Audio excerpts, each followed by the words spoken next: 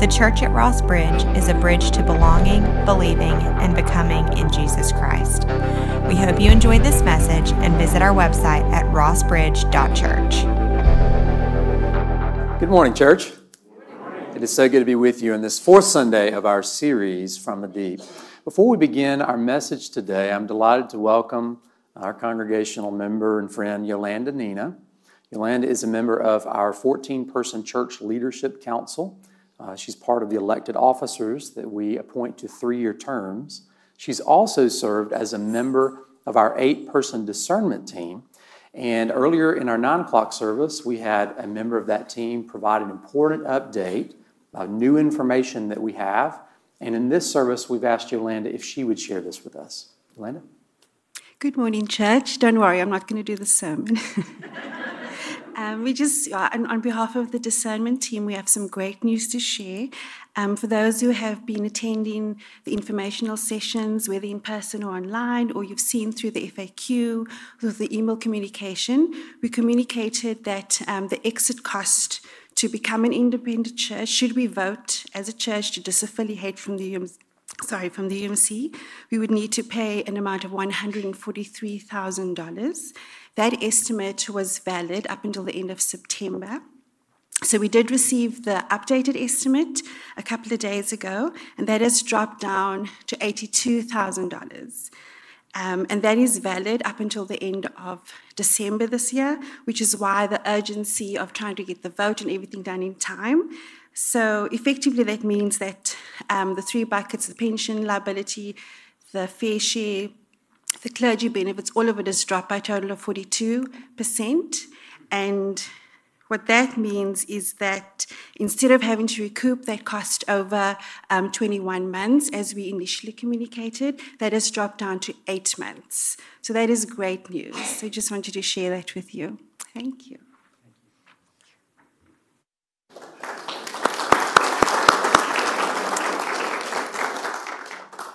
I want to say thank you to Yolanda and Eric for sharing today, but again to our 8-person discernment team who have so carefully and prayerfully and wisely discerned what they believed was best for this congregation, and we'll have an opportunity to act on that next Sunday evening. May we pray. We give you thanks today, God, for this local church. We give you thanks for the United Methodist Church and for all the various expressions of your great Methodist revival in the world since the 1700s. We are grateful, God, for all the wonderful ministry that's taken place across our last 119 years together as we've been affiliated with a variety of denominations. But now as we look toward the future, we pray for our congregation, our members, that we would ask for your will to be done. We want to be obedient to you. We want you to be leading us in this decision. And so we trust and have confidence that you're going to do that in this last week as we discern and pray. In Jesus' name we pray, and now we ask for you to speak, Lord, for your servants are listening. Amen. My wife has a peculiar habit. I said peculiar, not annoying. A peculiar habit for how she selects books that she wants to read. Whether she's at the Hoover Library pulling something off the shelf or at Barnes & Noble or even borrowing one from a friend, she will take the book, fictional book, and open up to the last page of the book and read that last page and decide on that basis whether or not she wants to go back and begin reading the book from beginning to end. She wants to ensure a happy ending, a peaceful resolution to the story. And if she thinks it's not going to turn out the way that she likes, she will slam it shut, put it back, and forget it forever. Write it off forever. So she will not accept any story that ends in sadness, loss, unresolved tension, anything like that. I don't get that. It ruins the sense of anticipation to me. And I think that because of that habit, she would hate the book of Jonah. Concluding our series today, and it does not conclude in a way that she would approve of. For the last 3 weeks before today, we've been going through this strange story of an 8th century prophet, lived about 840 years before Jesus was born, 740 years before Jesus was born, in the northern kingdom of Israel, under the King Jeroboam. And God brings a word to this prophet, and an incredible tale unfolds because of the way he responds. In chapter 1, verse 1, the word of the Lord came to Jonah, son of Amittai. Go to the great city of Nineveh and preach against it, because its wickedness has come up before me. But Jonah ran away from the Lord and headed for Tarshish.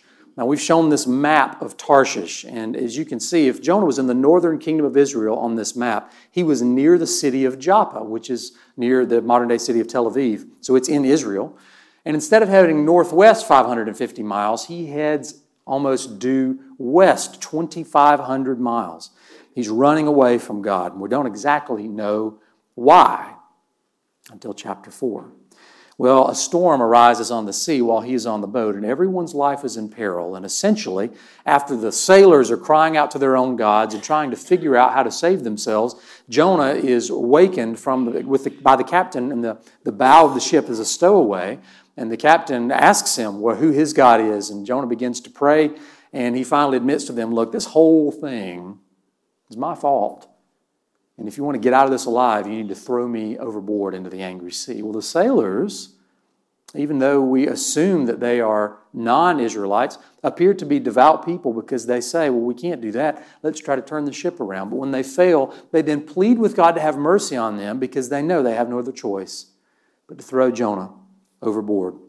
Well, Jonah's going to drown out there. And if the story of Jonah ended with his drowning, the message would be, you better not disobey God, just look what happened to Jonah. But the Lord is gracious and merciful, and it says at the end of chapter 1, the Lord provided a great fish to swallow Jonah, and he spends the next 3 days and nights in the belly of this great fish, and he prays to God, asking for God's help. And after 3 days, God has the fish spit him back up onto the shoreline. So he has a second chance to fulfill God's original command to go to Tarshish. And so he goes. But we can certainly lift from the text that he goes without any sense of enthusiasm. He preaches a lackluster, uninspired, 5-word sermon. He doesn't tell them to repent. He just says God's judgment is on its way. He doesn't provide the possibility for hope that maybe they could have a second chance like he did. It's the worst sermon in the world, but yet, the king of Nineveh, when word comes to him that there's this prophet from Israel who's predicting their downfall, he calls everybody to repentance and says, hey, we need to get our life right and say that we're sorry and change what we're doing. And God honors that. God uses Jonah's sermon, and their hearts are completely changed. It's at the end of chapter 3 and the very first verse of chapter 4 that we learn how Jonah responds to God's forgiveness of this people. When God saw what they did and how they turned from their evil ways, he relented and did not bring on them the destruction he had threatened. But to Jonah, this seemed very wrong, and he became angry. There are other translations of that last verse 1 of chapter 4. The CEB, Common English Bible, says, but Jonah thought this was utterly wrong, and he became angry. The King James Version says, but it displeased Jonah exceedingly, and he was very angry. The paraphrase of the Message says, Jonah was furious. He lost his temper. Why is Jonah angry? I mean, nothing that God does to the Ninevites has anything to do with Jonah anymore. But he's angry? Now, some of you have been angry with God before, if you would admit it. Maybe you went through a time of profound loss. Maybe you lost a close loved one, maybe unexpectedly or tragically, and you're grieving. Sometimes that grief is expressed as anger. Or maybe your livelihood was stripped away from you. You lost your job or a business through no fault of your own. Or maybe you had placed your trust in someone, a family member or a close friend, and you trusted them implicitly and completely, and they betrayed you, or perhaps they abandoned you. And it's a very human response, very human, for us to want to lay the blame at God's feet. And it sounds something like this. God, if you were really all-powerful and you were really loving, then you would never have let this happen. In fact, there are even some of the Psalms that almost sound like this. See if this sounds familiar from Psalm 22. My God, why have you forsaken me? Why are you so far from saving me? So far from my cries of anguish? My God, I cry out by day, but you do not answer. By night, but I find no rest. If you're looking for validation to be able to talk to God in that kind of way, Jesus is quoting Psalm 22 when he cries out from the cross, my God, why have you forsaken me? It's okay, and maybe you need to hear this. It really is okay to express your anger to God in the form of a prayer. God can listen, and then God can comfort and restore your aching heart. But that is not why Jonah is mad at God. He's not angry because he has experienced misfortune or loss. God had saved his life and given him a second chance. Instead, Jonah is angry because of how God treated someone he didn't like. It says in the second part of verse 1, but to Jonah this seemed very wrong. He became angry. He prayed to the Lord, isn't this what I said, Lord, when I was still at home? That is what I tried to forestall or delay by fleeing to Tarshish. Now, first of all, we're given a peek into the heart of Jonah. But I want to acknowledge that it doesn't say that in chapter 1. Instead, God just says, go to Nineveh and preach against them, and it says Jonah ran. But here he says, isn't this what I said, Lord, when I was still at home? That is what I tried to forestall by fleeing to Tarshish. I wonder if this isn't the text telling us that Jonah had not stated verbally and outwardly his frustration in chapter 1, but by chapter 4 he recognizes that that was the message in his heart. This was an interior condition of his soul, rather than some kind of openly stated animosity or prejudice towards the Ninevites. Sometimes, even though we know something is true on the inside, it doesn't seem real until we say it on the outside. Sometimes we allow the inner condition of our heart to motivate our external behaviors, and as long as we don't have to talk about it or admit it, we can keep pretending it isn't there. Last spring, I took my daughters to the daddy-daughter dance down at Deer Valley. We got all dressed up, real fancy. It was a really fun night. That was about the time of Easter. It was during kind of the Easter season. And I remember the Easter bunny had shown up at our house on Easter Sunday. And the Easter bunny brought to these two just delightful young ladies one of those gold foil wrapped chocolate Godiva bunnies. They each got one in an Easter basket. And later in the afternoon on Easter, after I had come out of the tomb of my nap, one of our girls, I won't say which one of them said, I can't find mine. I can't find it. We said, well, where did you leave it? Well, I left it on the kitchen table. Has anybody seen the golden bunny, the chocolate bunny? Nobody had seen it. They were really distraught by this, and so we began to quit. Henry, have you seen it? Other sister, have you seen it? Other sister said, nope. Are you sure you didn't see it? Mm-hmm. Well, tell you what, we've looked everywhere else. I'm going to come look in your room. Wait, I'll go look. Which is Greek for, Dad, I thought you fell off the turnip truck yesterday, but apparently you haven't. And so about 30 seconds later, found it. Comes walking in, proud of themselves. I found it. What was it doing in your room? Oh, I had forgot that I had put it there. Why did you take your sister's Godiva chocolate Easter bunny and put it in your room that you forgot about? I was afraid that she would lose it, and so I wanted to keep it safe for her. I said, again, didn't fall off the turnip truck yesterday. I said, you know what? That is so kind of you. So kind. That might happen. She could misplace her chocolate bunny. And so I tell you what, I'm going to give her mine too. And mine was about 3 inches taller, about another 1,000 calories. And she's going to get to have both of those. And I watched just this gritting, the jawline clench. And I finally said, you didn't put that in your room because you wanted to protect it for your sister, did you? Fine. I ate mine first, and I didn't want her to have hers. It was amazing when she said, fine, that you could watch in her nonverbal tension and frustration in her body just start to relax. Some of us allow the bitterness in our own hearts to drive or motivate our behaviors. And when we say out loud what is really going on the inside, what caused that to happen, sometimes we can find it hard to accept the darkness in our own heart. And this is how Jonah's heart is with God in chapter 4.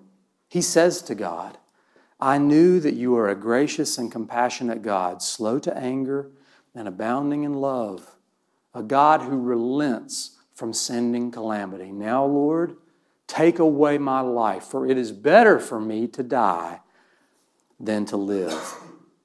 Better for me to die than to live? In other words, I would rather be dead than have to sit here and observe you being kind to people that I consider my enemy.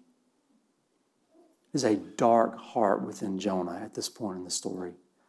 Jonah is close enough to have experienced God's grace, as he recounts in that passage. But perhaps he's not close enough to God to begin reflecting God's own character.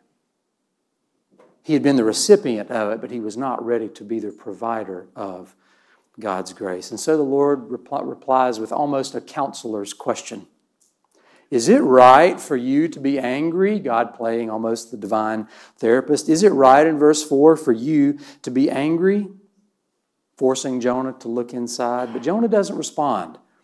Jonah is silent. He doesn't want to hear from God, so he silently pouts. It's hard to hear the truth sometimes when you know that it's true about you and it's going to make you angry. But it is a sign of spiritual and emotional maturity when we will consider whether or not something is true based on its own merits rather than discarding it because we are frustrated by it. It's Jonah's equivalent to that of a child when they place their fingers in their ear and say, la, la, la, la, la. I don't want to hear the answer to your question. So in verse 5, Jonah had gone out and sat in a place east of the city. There he made himself a shelter, sat in its shade, and waited to see what would happen to the city. Then the Lord provided a leafy plant to make it grow up over Jonah to give shade for his head to ease his discomfort. And Jonah was very happy about the plant. Jonah takes his bird's eye view position to see how God's judgment might be enacted upon the city. And God provides him with shade. And it's the only time in all the 4 chapters that Jonah shows any semblance of happiness, when there's something that gives ease and comfort to himself. Well, God provided that leafy plant the same way God had provided the big fish.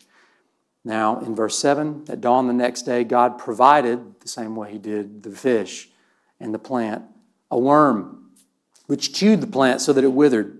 When the sun rose, God provided a scorching east wind, and the sun blazed on Jonah's head so that he grew faint.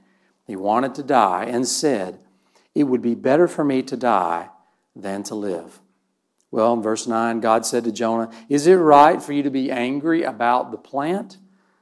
It is, he said. I'm so angry, I wish I were dead. 3 times, he says, I would rather be dead than have to endure the knowledge that you were being gracious to this group of people. It's another simple question from God. There is heat outside of Jonah making him physically weary, but it is the bitterness in his own heart that makes him express for the 3rd time that he would rather be dead. Sometimes, friends, when we feel like our life is hell, we would be wise to recognize the gate to our own hell is locked from the inside. Nothing that Jonah is feeling has been imposed upon him. It is all arising from the dark bitterness in his own soul.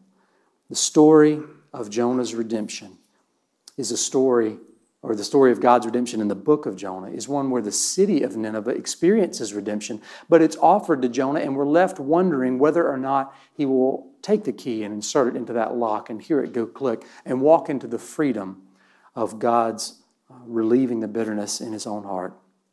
So in verse 10, the end of the book, verses 10 and 11, but the Lord said, you've been concerned about this plant, though you did not tend it or make it grow. It sprang up overnight and it died overnight. And should I not have concern for the great city of Nineveh, in which there are more than 120,000 people who cannot tell their right hand from their left, and also many animals? Which might be another way of God saying, look, I am concerned about all of my creation, including those people that you hate. And I care about them, and I also care about the creation beyond the human beings. I am the author of this creation. And why do you find it so difficult for me to express mercy and love to them? Sadly for Jonah, the attitude is grace for me and judgment for everyone else. And it reminds me, I think the character of Jonah shows up later in the biblical story.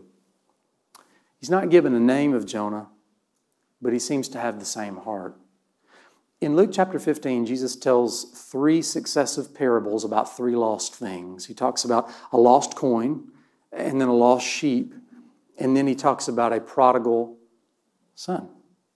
And there's a younger son who tells his father he may as well drop dead. He'd like his inheritance now. And he takes it and he totally wastes it, dishonoring his family in a faraway land. And when he is finally at the very bottom of the barrel, he begins to recognize, at least I could go back and be a servant if my father would allow me to do so.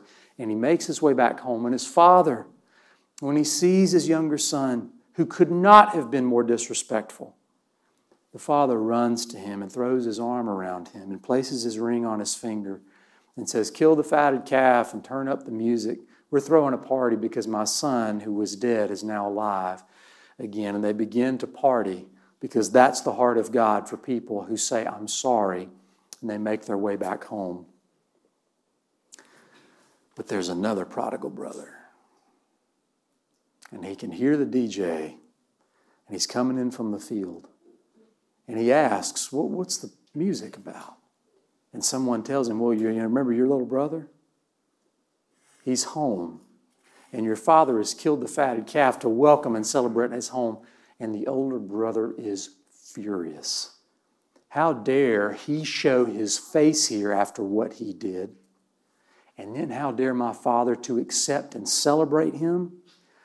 I'm the one that's been faithful. I'm the one that's done right by my father. I have honored my father and I've worked on his estate. And then the story says the same kind father who went out to the younger son goes out to the older son to say, you may have been in my family this whole time and you will always be with me. But it's a way of speaking a word of conviction and correction to the heart of his older son. I believe it's that same spirit that we hear about in Luke 15 that we've heard about already in the book of Jonah. I'm so thankful today as part of we're Christians first and, Methodist flavor of Christians second. And John Wesley taught about a kind of God's grace that he called prevenient grace. It's the unmerited love of God that reaches into our lives before our invitation to convict us of our wrongdoing and draw us back to God. What the Ninevites received through the sermon of Jonah was prevenient grace. They didn't know they needed it. They weren't looking for Jonah, but yet he brought a message of second chance possibilities that they heard from God and they repented. And my question for you and for me today is, if you stop and think about the individual or the group of persons that you have the most frustration toward, perhaps the most animosity toward, people you wouldn't want to share a meal with, people who have maybe done you wrong, or you can't believe that they think or act the way that they do, is there any of that attitude that God may want to redeem in you and me, even though we're insiders to the family of God and we have a relationship? Are there any dark corners where the light of the world, Jesus Christ, desires to shine a light? Well, the story of Jonah doesn't resolve, but our story can resolve. Because 8 centuries later, God would send a human being called Jesus Christ of Nazareth, God in flesh. And for 33 years, he would proclaim repentance and forgiveness. And then on the weekend of his entrance into Jerusalem in Matthew, Mark, and Luke, he would descend into the belly of death in the earth. And on the third day, he would rise and to proclaim a new message that God's redemption has been completed. And it was for everybody. That's why I would say in Matthew 28, go into all the world and proclaim the good news, baptizing and teaching everything I've taught you. And brothers and sisters, when His redemption can take root in your heart and mind, we can begin to extend to others the same kind of grace that God has extended to us. So we don't have to conclude our own story the way that we believe Jonah might have. We don't know how he responded. We can respond differently. And it doesn't begin with gathering our inner fortitude to try to be the bigger person, take the high. It begins by kneeling to recognize our own forgiveness.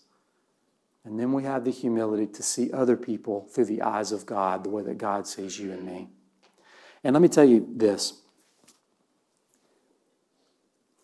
There may be a lot of justified reasons for people to criticize the Christian church in the 21st century. We are human beings. There are lots of examples of judgmentalism or hypocrisy and lots of bad things.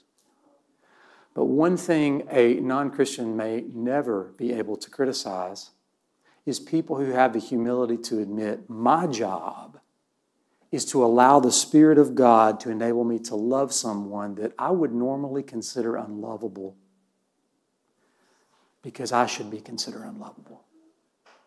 I've shared before, just a couple of weeks ago, in 2016, I went to Seoul, South Korea. I was with my doctoral cohort, and we were in the city of Seoul, which it's small on this map, but it's in the northern part of South Korea, about 50 minutes from the dotted line, which is called the DMZ, the Demilitarized Zone. On the other side of that demilitarized zone is North Korea. Those of you that know recent American history know the story. The Americans were involved in that conflict, and those two countries have not been reconciled since. And the country of North Korea is under the oppression of one of the most cruel dictators on earth. And the people there suffer greatly, and they are not able to understand their plight because of the closed offness of information and news to them from the rest of the world. And so everything that they believe to be true comes from that cruel dictator. Well, I was there to visit Quang Lim Methodist Church, the largest Methodist church in the world. And while we were visiting there for about 3 days, one afternoon we were taken out to some motor coach buses. And our group of about 35, 40 people joined with about 120, 140 people from the congregation of Quang Lim, led by their lead pastor. And we went on these buses up to the edge of the demilitarized zone. We actually went to a military base that was positioned on a mountain overlook across the demilitarized zone into North Korea. And we were welcomed by the general who oversaw that base. They led us up to an observation room, and you can see some of our group depicted here. We were looking out. We were kind of like a congregation like this, and we're looking out through windows of an observatory that were there in front of us where we could see over the mountains into North Korea. We had interpreters speaking into our ears so that we could follow the pastor's leadership. This is the pastor who began with a scripture reading, and then they sang a hymn. And this was a hymn, I, of course, don't speak Korean, but I recognize the melody of it because I sang it as a child in the church. He abides, hallelujah, he abides with me. I'm rejoicing night and day as I walk the narrow way, for the Comforter abides with me. And so I sat there happily and sang off-key in English as they sang beautifully in Korean. He then brought a message where he talked about how terrible the conditions were in North Korea and how much he longed for the reconciliation of those two countries to be one unified island as Korea again. Families that had been separated from one another, people who had experienced great pain and hardship because of the oppression there. He then prayed for the leaders of North Korea. God, would you have mercy on them? Would you, God, change their hearts so that they could see that the way that they're leading and the things that they're doing are not pleasing to you or good for their people? And so then he called the congregation to pray. And he asked everybody to get out of their seat, to turn around, to kneel on the floor and place their elbows in the seat. And for 15 minutes, he led that group of about 170 people who were all praying out loud in their own ways, praying that God would bring reconciliation and peace. If you watch the headlines, not a month will go by that there is not some bitter threat made from North Korea to the South Korean people. And yet here are the people of God asking for God to have mercy upon them. I don't know anybody in the world who could look at that example of the kingdom of God and the presence of Christ in that church and have any word of criticism. Because it's the otherworldly spirit of Christ helping them see even people who were self-proclaimed enemies as their neighbor. And my encouragement to you today is that if you find that in your own heart and spirit there's a person or a people that you have trouble seeing them through the gracious eyes of God, don't start by praying for their change. Start by praying for your own. And it may be amazing to watch what God can do as a result. May we pray. Thank you, God, for the story of this reluctant prophet, Jonah. And thank you, Lord, that in some ways we can see ourselves within his own story. We ask today that for each man, woman, and boy and girl who is listening to the ears of their soul to whatever it is that you're saying, that we might be willing to allow your work to begin in us and change the way that we view those with whom we disagree. I pray these things in Jesus' name. Amen.